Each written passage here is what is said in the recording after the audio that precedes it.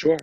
This is the level I played at, and this is the level I wanted to start coaching at. I had a couple Division twos before my first job offer. Before I took my first job, I should say, I had a couple Division twos that offered me positions on their staffs, and I actually turned them down to stay at Division three. And one of them was actually one here on the island. He's no longer coaching there, but still to this day, I see him. And every single time I see him, he shakes his head and he says, "I can't believe you turned me down for a Division three." And I said, "Yeah, but it's Cortland, you know." So it's like certain places are tough to turn down. I really believe in the holistic development of the student athlete. I believe in the proper place of where college basketball is in the overall college experience. And I think that at this level, more so than the other levels, I think that student athletes are here for the right reasons. They pick certain schools for the right reasons. They're not picking a school based off of what it's going to be, how they're going to be able to sell it to their friends or what it's going to look like on social media. They're choosing it for the education that they're getting, the location of the school, the type of school that it is, and then the basketball program and the coach and the atmosphere and the winning tradition. All those things are going to play a role, but they're not the defining role in why a student would pick a particular place. So I believe in this level of college basketball. I believe in the mission of Division three and what it stands for. And I think by and large, the student athletes are here for the right reasons. So let me just follow up and ask you this, because you mentioned it, usually the student athlete is there for the overall college experience, the academics, the location. How does that play into your recruitment of an athlete? So I've been very fortunate in essentially really every single place I've been. And you mentioned at the top that I've been at several different Division three institutions. This is the sixth school I've coached at in 16 years, and all at the Division three level. And legitimately every single place I've ever been, there's a defined reason why a student athlete would pick that particular school. I've been at a Federal Service Academy and two maritime schools, John Jay, which is the preeminent criminal justice school in the world. NYU, really needs no introduction. Denison University outside of Columbus, Ohio, was a very good liberal arts Midwestern university, and that was really my first foray into being able to recruit nationally and being at a place that was nation renowned, so to speak. And then Cortland, which was my first job, which is a very, very good physical education school, sports management, athletic training, a lot of athletic type majors. So it has the moniker of being a jock school, but a lot of the academics of why a student would pick that school lends itself to being good in sports. So, or having that athletic mentality. So every single place I've ever been, and I only want to be at schools like that moving forward. There's a defined reason why a student would pick that school. The old UPS commercials, what can Brown do for you? Well, what can this diploma do for you when you go and you apply it to a chosen profession or a chosen vocation? I've never wanted to be at a school that was just a hodgepodge of majors, and there was no defined reason where if I said John Jay, you really know why somebody picked that school. You say the United States Merchant Marine Academy, NYU because it's so big, but because of it being world renowned and so popular and the majors and maybe Stern Business School or something like that. But just to try to tie a bow on your question, I love the fact that I've been at places where there's a defined reason why somebody chooses that institution. And that makes it a lot easier to recruit because you can narrow down your pool that much quicker and ultimately get to who you really want and who wants you and go from there. Thank you. Thank you. So now we go around and, the other coaches get to ask you some questions. Elle, you got a question for David? Sure, David, thank you for being on with us tonight. You brought up Ohio. My question was, recently my coach, Nancy Darn, she was the coach when I was at Ohio State. She passed away. And I was wondering, as a coach yourself, what coaches has had the most impact on you? And how do you want to be remembered with your players? That's a great question. I've been around good ones and I've seen good ones. And, Ben was talking before we got on about, the Garf Clinic. And I've been very fortunate in a number of years in coaching to see certain coaches up close. And, the public persona of who we all think they are. And then in a smaller setting, a more intimate setting where you can really say, okay, is this person who I thought he was? The first person that comes to mind, and some of these coaches I don't know personally. I'm just talking about just who I've drawn from or who I truly respect from afar. Buzz Williams is one that really, and I'm not sure he was at that Garf clinic or a different one. I think the first clinic I ever saw Buzz at was a clinic by Jimmy Carr. And I know Jay Griff knows Jimmy Carr because he's a Jersey guy, but he still does a clinic to memorialize his son who passed away tragically. And Buzz Williams, the very first time I saw him at this clinic, he started to I don't do clinics. This is not who I am. And I think he was still at Marquette at the time. And he gives out his personal cell phone number at the end of the clinic. And for an hour and a half, he talks about some X and O stuff and some schematic things basketball wise. But it was much more about how do I reach every single player in my program? How do I get them to stay motivated? How do I prepare them for life? How do you tie a tie? How do you shake a hand when you introduce yourself to somebody? How do you do your taxes? How do you balance a checkbook? Different things that it was much more than just basketball to him.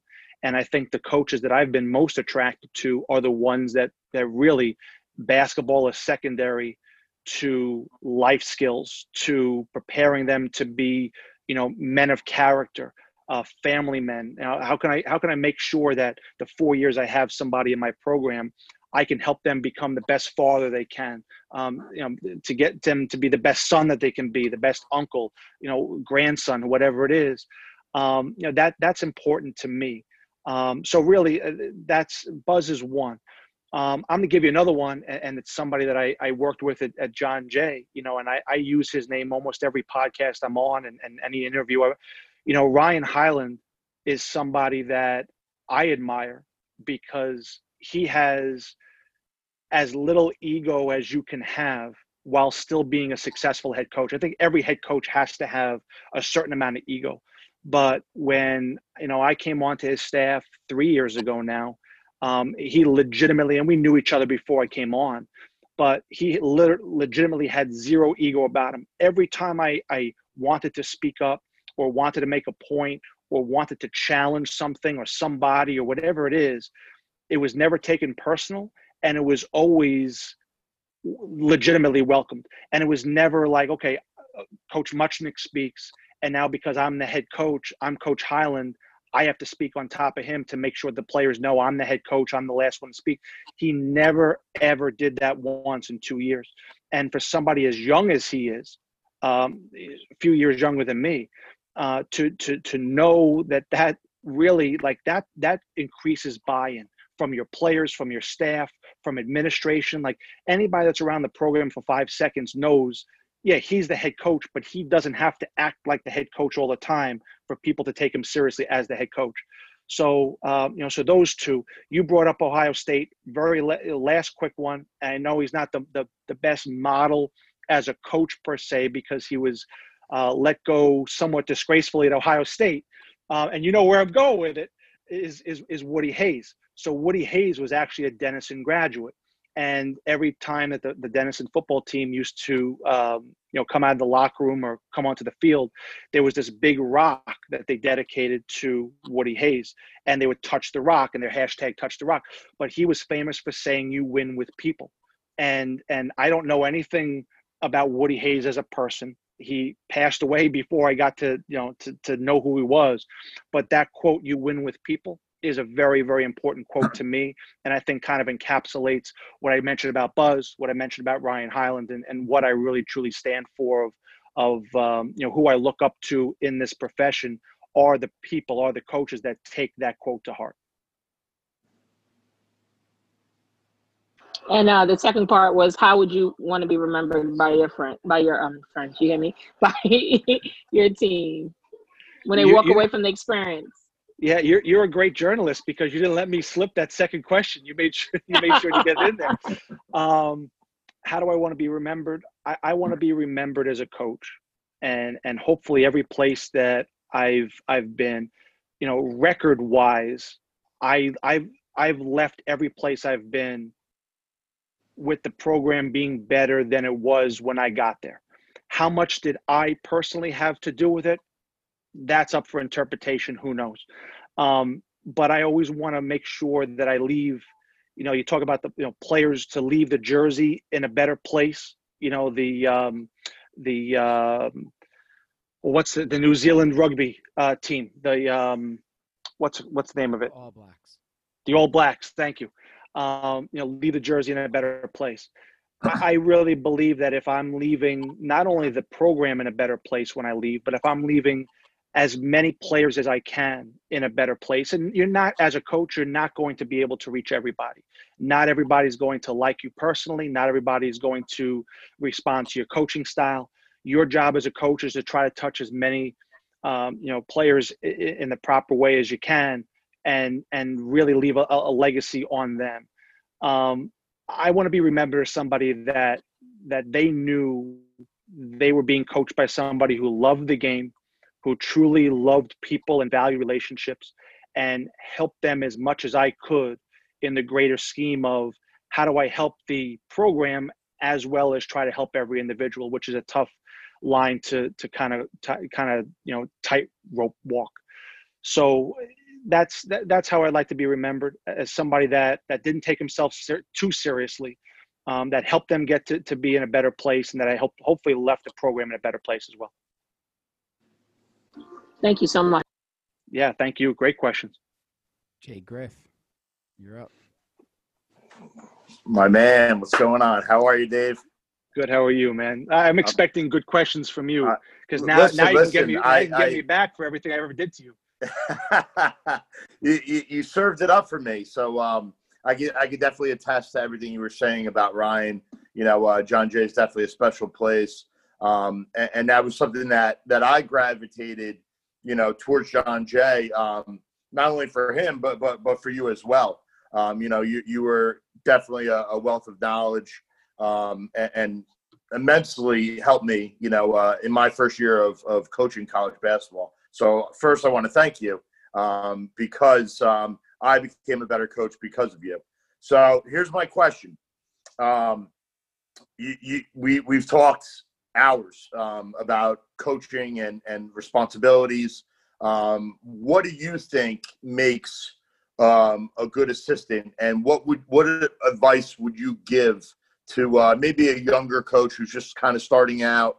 I know you told me some inside things, but if you could share that with the podcast, I think that would be great, because I think there's a lot of guys out there, not necessarily guys like me trying to make the jump from high school to college, but guys coming out of college, looking to get a job, or first year coaches kind of looking to start. Yeah, so I'll take the second question first, and I really appreciate everything that you said, and everything goes right back to you. I really enjoyed the year that we spent on staff together. A story always pops into my head when I hear anything that's somewhat similar to this type of question. My first year in coaching, I was a couple months into my first year at Cortland. And just the backstory, Cortland and where I played at Geneseo were in the same conference. So now I'm going coaching players that I played against in college that were on my scouting report and I was on theirs. And that's a tricky situation. So I remember 2 or 3 months into coaching, I don't even think we had a practice yet. I'm in the office still. My boss is out at a restaurant or a bar, and I'm supposed to meet him after I'm finishing a couple things in the office. A couple players come into the office, and he, one of the players calls me by my first name. Hey, Dave. Hey. And I correct him. I said, no, I'm Coach Muchnick, not Dave. And, they snap to it, and they call me coach. They leave. I finish up my stuff. I go to the bar. meet with my boss. Within 5 minutes of being there, and I have a smile on my face. I'm thinking I'm doing the right. Hey, Bobby walked into the office. He tried to call me Dave. I told him he had to call me Coach. And I have a smile on my face. And there's other people around, and my boss pulls me away to a back part of the bar. And he said, you don't have to, if you do this job right, you don't have to correct anybody on what they call you. They can call you Dave. They can call you Coach. They can call you Sir. They can call you, expletives, whatever it is. They can call you whatever they want. But if you do this job right, they're going to have the same amount of respect for you no matter what they call you. And even more respect if they don't call you Coach sometimes, because now you're not that outsider or that authority figure only. You're one of them. And that stuck with me. And to this day, anytime my first text message, my first phone call with a recruit, I don't say, hey, I'm Coach Muchnick from so-and-so. I always say, hey, John, I'm David Muchnick from NYU, from John Jay, from Merchant Marine, from Maine Maritime, whatever. I always use my first name. And I guarantee you, they will call you Coach in their response. You can introduce yourself whatever you want, but you're showing that, hey, I don't have to call myself Coach to have that authority over anything. And so that's a small answer, I guess. But for assistants, to not take yourself too seriously, respect is earned, not given. And the more that you can show the players that you're coaching that you're around to help them, that you're there as a resource, anything that you need, I'm here. Okay. In my coaching career, I have bailed players out of jail. I have helped them with fights with girlfriends. I've gotten them out of other trouble. I've made sure they got home safely because I knew they were downtown someplace in a college town, and like, no, you got to go back home. And those are only a couple things, and then they know that you've got their back, and they know that you're going to be there for whatever they need.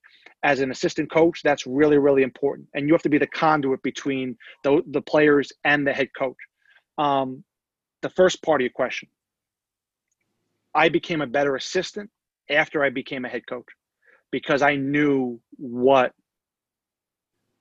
I needed as a head coach. I needed certain things from assistant coaches. And then there were things that I picked up on when I became a head coach that I realized that certain disagreements I might have gotten in with other bosses of mine when I was an assistant and with my head coach, I saw it from their perspective. Still don't agree with everything, that may be certain disagreements, but at least I can see more from their perspective on some things. But I became a better assistant coach after I became a head coach because I knew when to speak as much as possible, and I knew when to shut up as much as possible. You've worked with me, I don't shut up very often, but there are times where like you have to take a step back, or you have to bite your tongue, or you have to read the room a little bit better. It's not just enough that, hey, if I speak about this point, it doesn't matter if I'm right. It doesn't matter if I'm trying to prove to the people in the gym or the locker room that I know what I'm talking about. Sometimes the situation, the timing doesn't warrant it, and you can find a better situation or time to express that, or in a different way. Or, hey, I don't have to stop practice. I could just saddle over to a couple of guys that are watching a drill or online for a drill and talk to them a little bit. So just different things like that. Obviously loyalty is very important, but I think loyalty and truth is even more important. I'm not doing my job as an assistant if I'm not telling you the truth and what I truly believe. You're the head coach. It's up to you to make the final decision. But if I'm only saying to you what you want to hear, then I'm definitely not doing my job. And it might come off as loyalty initially, but that's not loyalty. So different things like that. And that tweet that I had that went viral last year, that which one I'm talking about, Jay. It was Bruiser Flint, arguing with Archie Miller on the bench at Indiana. And there were people on both sides of that argument that you shouldn't be arguing with an assistant or a head coach on national TV. No, that's great. That's what real loyalty is about, that they're arguing, but it's for the betterment of the team and the players. I took the side of that. I thought it was great. From now on, when I become a head coach again, I want, and I did that a little bit when I was a head coach the first time, but I want my assistants to argue with me. Make me a better coach, make us a better staff, make us a better program, as long as you're not being argumentative. If you have a point and you believe in it, argue with me to the death if you want, but you better be able to back it up and have reasons why.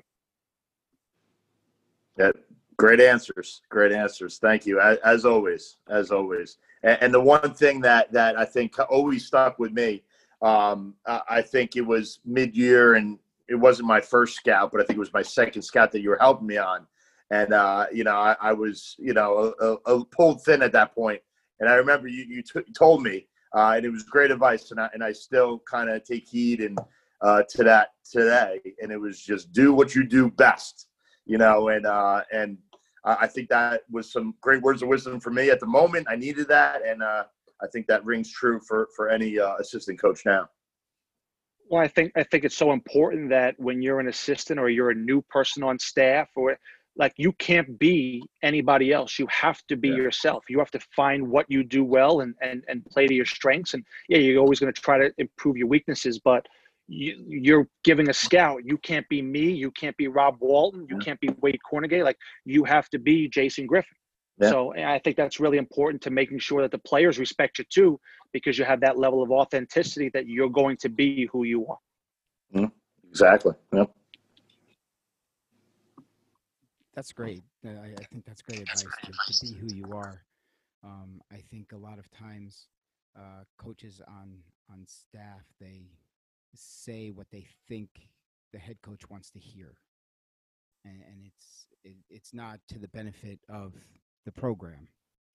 You did bring up being a head coach, and was it Merchant Marines or Maritime? You took over midway through, right? Yep. So, yep. The Merchant Marine Academy. Yep. So taking over midway through, like, what are the obstacles that were in place that you had to overcome for the rest of the season? Because you went on to have a pretty successful season, if I recall correctly. Yep. Everything. Legitimately everything. And it was the way in which I took over the position, which was under unfortunate circumstances that I had nothing to do with. It was just unfortunate circumstances.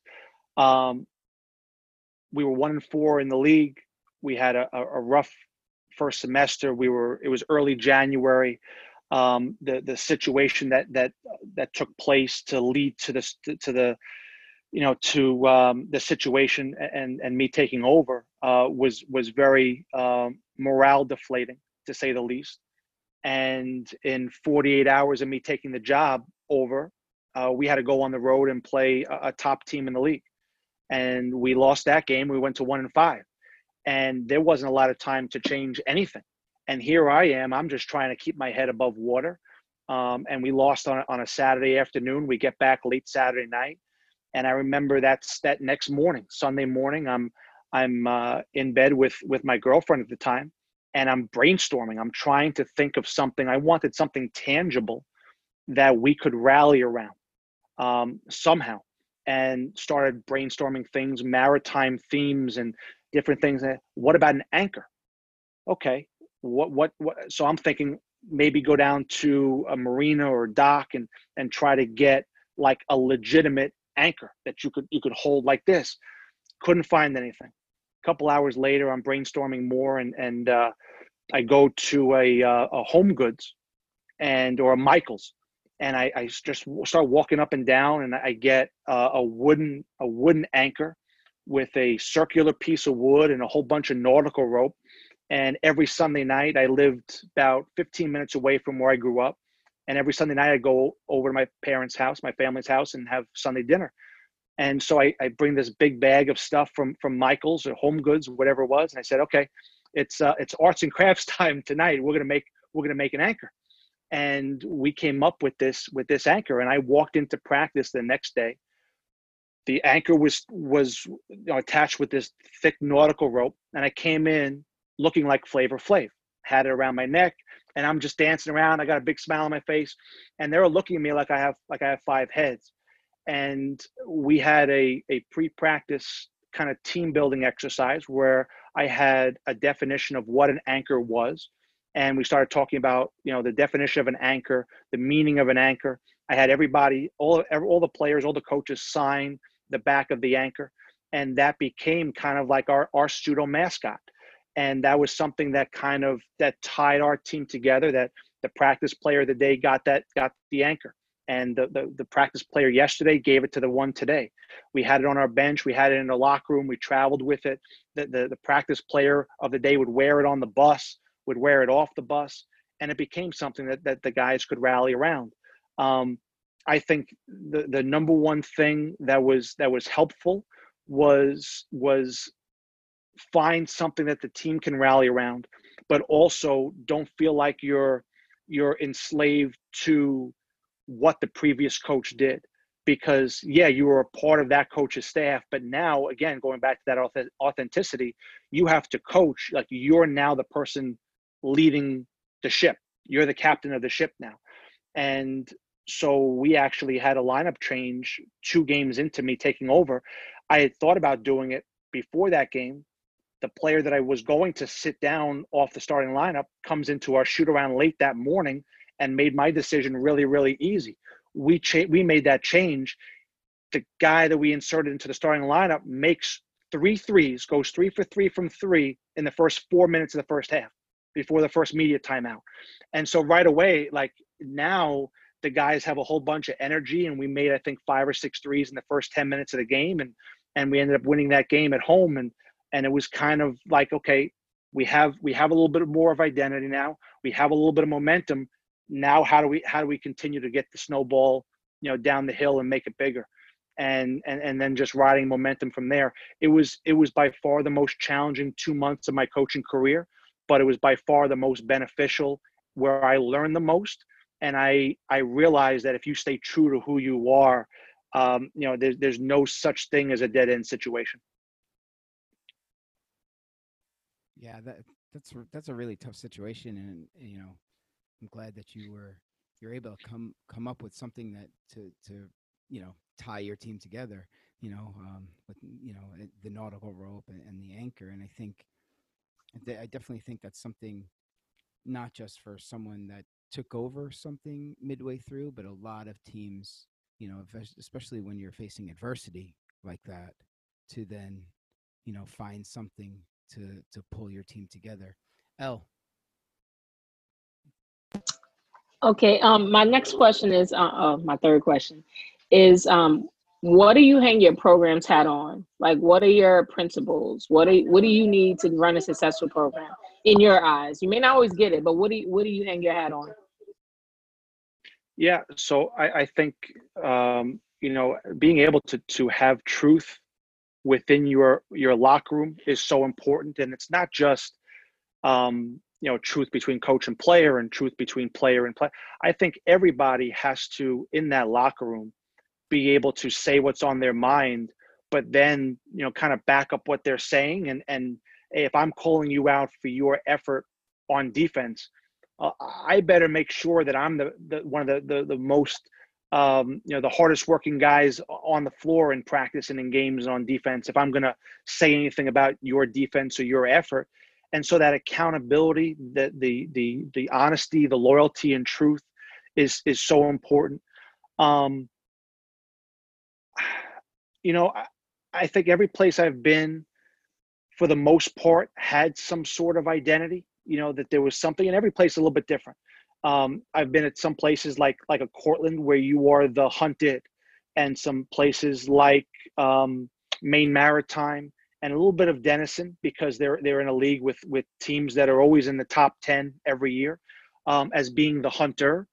And I think you have to play off of that. I think you have to embrace the role that you have, but I also think you have to talk about it and be about it every day.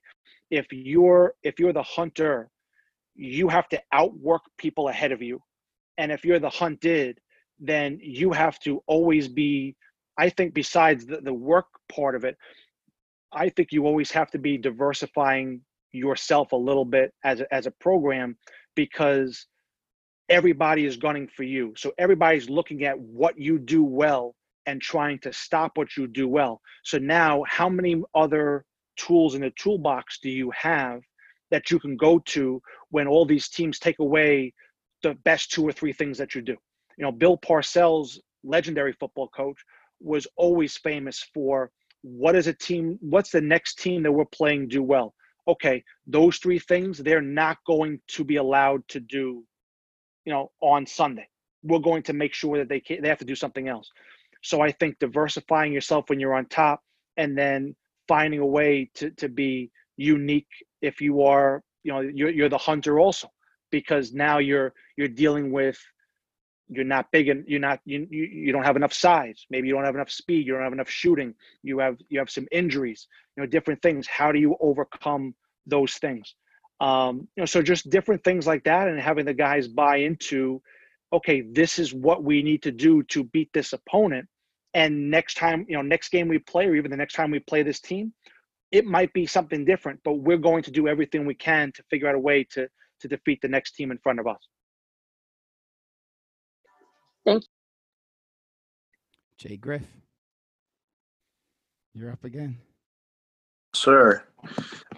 So Dave, I know you've been in, you know, a ton of systems over the years, and I think I know which offensive system you like the best, but if you could discuss what you like teaching, the best offensive system that you like to run, and some of the schematics behind it.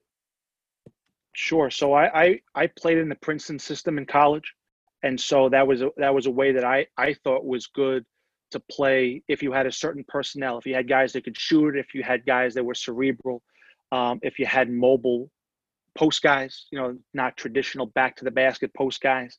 And if you wanted to play a certain way on defense, I'm always of the opinion that you have to marry your offense with your defense. You can't be 94 feet pressing up and down defensively and then play, you know, Virginia blocker, mover, motion. We're going to grind it out into the 50. It just doesn't match up, because you're trying to turn over your opponent. You're trying to get more possessions on defense, but now on offense, it just doesn't match up. My first year at Maine Maritime as a head coach, I had a couple big guys that were pretty good. One of which became academically ineligible right around Christmas time. And we had an injury with another big guy. And so now I'm thinking we're the biggest team in our league height-wise, and we go in about a 72-hour period to being the smallest team in our league. And we had to legitimately change our entire offense. We were doing horns action. We were doing, you know, double high ball screens. We were doing some screen-to-screener action, trying to get the ball inside. And now, we can't do that. We don't even have a post guy, or a legitimate post guy that I wanted to play. So the Princeton offense was really good for us, and we were very, very simplistic with it. We just did chin for the first few weeks of learning it in the second semester. We added the little stuff with the elbow and some stuff with still some screen-to-screener action, some low post catches. I believe in that system. That's what I feel most comfortable probably coaching offensively. But I also think that if you have a team that has a couple matchup nightmares, you don't want to necessarily put them in an offense where you're trying to promote 5 guys touching the ball on every possession, because you don't want all 5 guys touching the ball on every possession. You want to get the ball to those 2 or 3 guys that, hey, these are the guys that we need to find a way to get the ball to in their sweet spot where they can take advantage of their matchup every single time down the floor. And hopefully not get boring while you do it. So I'm always a big believer in your personnel has to dictate your system, your style. But then at the college level, we're very fortunate that you get to recruit to the style that you want to play eventually, or the style that, hey, this is what's working for us now. And okay, let's go find other guys that do, you know, things that we need to do in our system. So, you know, to answer your question, I love the Princeton. The next place I go, if I've got a stud big guy that's 10 feet in and is just a man child, well, I'm not going to put him at the high post or make him go 5 out. Like, why? Like, just fire me right now. You know, like you have to figure out what your strengths are, where's your bread and butter, and then make sure you get the players to, you know, to the spots that they can do something with the ball and hopefully, you know, score some points efficiently. Thank you for that. Last question I have for you, and as we've said many times here, you've been to 6 schools in 16 years. Some of them are public schools, some of them are private schools, and right now you're at NYU, private institution in the UAA, which is one of the more competitive Division III conferences in the country. What are some of the advantages, different disadvantages of being at a public university versus a private university at the Division III level? Yep. So public versus private. I mean, can I do this? Money's a big one. That's the number one thing I could think of. Coaches' salaries, recruiting budgets, how you travel, how you dress, who you're fighting for an extra couple bucks to take your team out to a good meal. That's the number one thing. I think by and large, state schools are probably more regionally based. Where you're not going to be able at Cortland. I think I recruited one Jersey guy in 3 years. Like, it's New York or bust.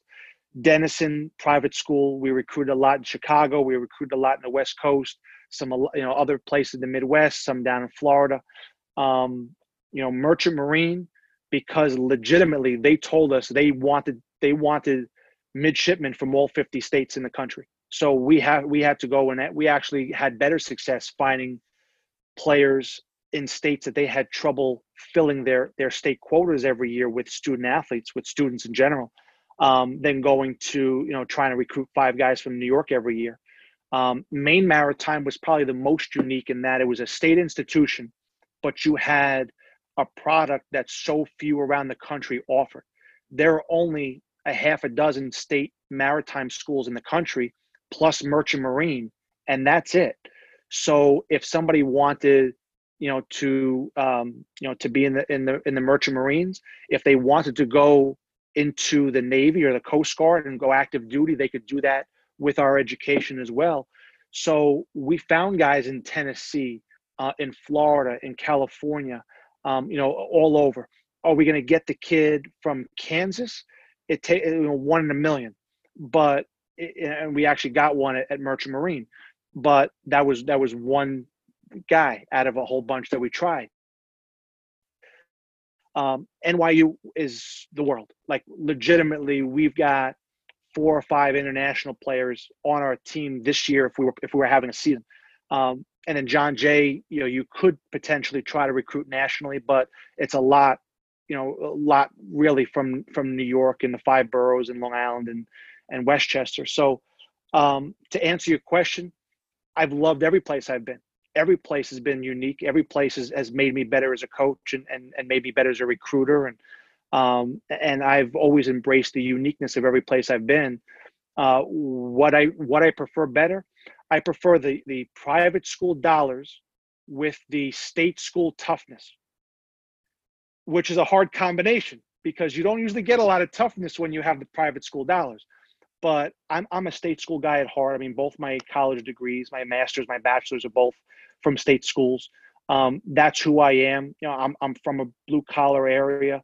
I don't have a lot of frills to me. That's who I relate with the best.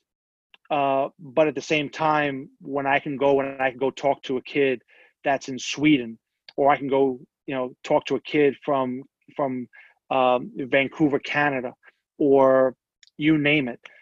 That's pretty cool. You can get into trouble, a lot of rabbit holes with being able to recruit the world, because a lot of dead ends could take place, and you're spending a lot of time in areas where you're not going to get that kid. But it's really cool to have that ability to legitimately get a kid from anywhere in the world because he knows what NYU stands for. Yeah, that's got to be really cool to be able to be at a university that so many people know, like NYU, has a prominent name, and it has prominent basketball program. You guys have been pretty successful over the years. Coach, thank you so much for your time. It was awesome having you on. Learning about your travels through Division III. The benefits of Division III and what it has to offer for all kids, because I think there is that misconception that Division three, well, it's Division one or bust, you know, and I think you kind of settled some so you know, put out some good information that Division three is you know, is good basketball and really good academics. And I know Jay, sitting at a Division three as well, can say the same thing. Yeah. Yeah. Well, I appreciate you having me on, Ben. And you know, I know we started, you know, talking about me coming on, you know, over DMs on Twitter, and I love talking to people that I don't know very well or don't know at all. You know, like, you know, I loved your questions. You know, those were great questions. My favorite thing, and I don't think enough coaches in our profession do this, is try to seek out people that they don't know and ask them questions or get to know them or learn from them. I don't want anything from you. I just want to learn from you. I just want to have a conversation. I want to start a relationship because I respect X, Y, and Z from afar, and I want to learn more, and I want to maybe think of things in a different way, in a contrarian way. So I really appreciate the invitation, and certainly, you know, anybody that would be listening to this, they can get a hold of me anytime, and would love to talk to them as well. So thank you very much. It was a pleasure. Yeah, David Muchnick, assistant coach at NYU. Thank you so much for being on. I hope you enjoyed this episode of Basketball Coaches Roundtable. Make sure to follow us on Twitter at BCR Podcast 11.